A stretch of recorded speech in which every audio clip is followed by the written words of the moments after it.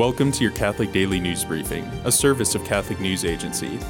Listen on your smart speaker or wherever you get podcasts. The state of California has ruled that the Los Angeles Unified School District violated federal law in ways that prevented assistance for academically struggling students in the Archdiocese of Los Angeles. The decision could restore millions of dollars to Catholic schools. The Archdiocese filed a complaint in 2019 after the district blocked all but 17 of the more than 100 previously eligible Catholic schools from receiving Title I funds. These funds assist underperforming students with math, English, and counseling.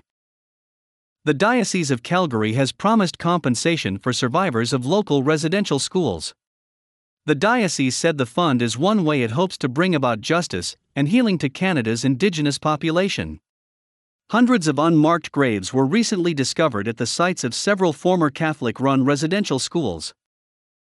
A New Mexico state senator said he was denied communion this weekend because of a political matter.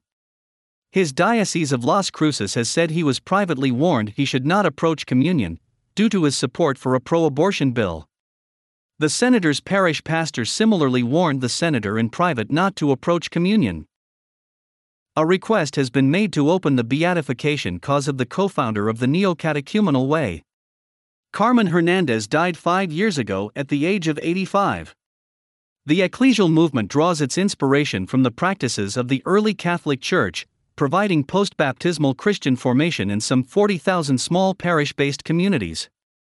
The movement has an estimated membership of more than 1 million people across the world.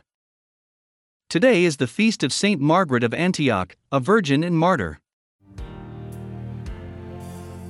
Thanks for joining us. For more, visit CatholicNewsAgency.com.